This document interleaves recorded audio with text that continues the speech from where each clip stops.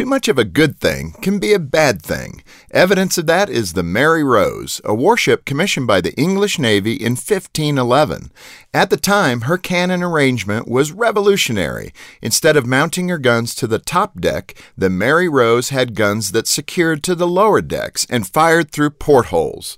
Trouble came in 1536 when the ship underwent a redesign that followed simple logic. If a few cannons are good, then more cannons are better. Unfortunately, the builders overlooked an important design consideration: the extra weight.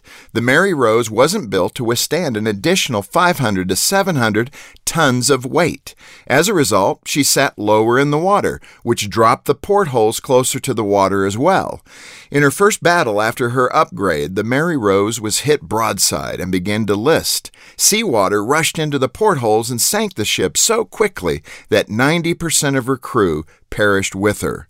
Too much of a good thing can be a bad thing. That's true in every area of life. Hard work is rewarding, but overwork strains our relationships. Sports and music lessons for our children are beneficial, but overloading their schedule can be exhausting.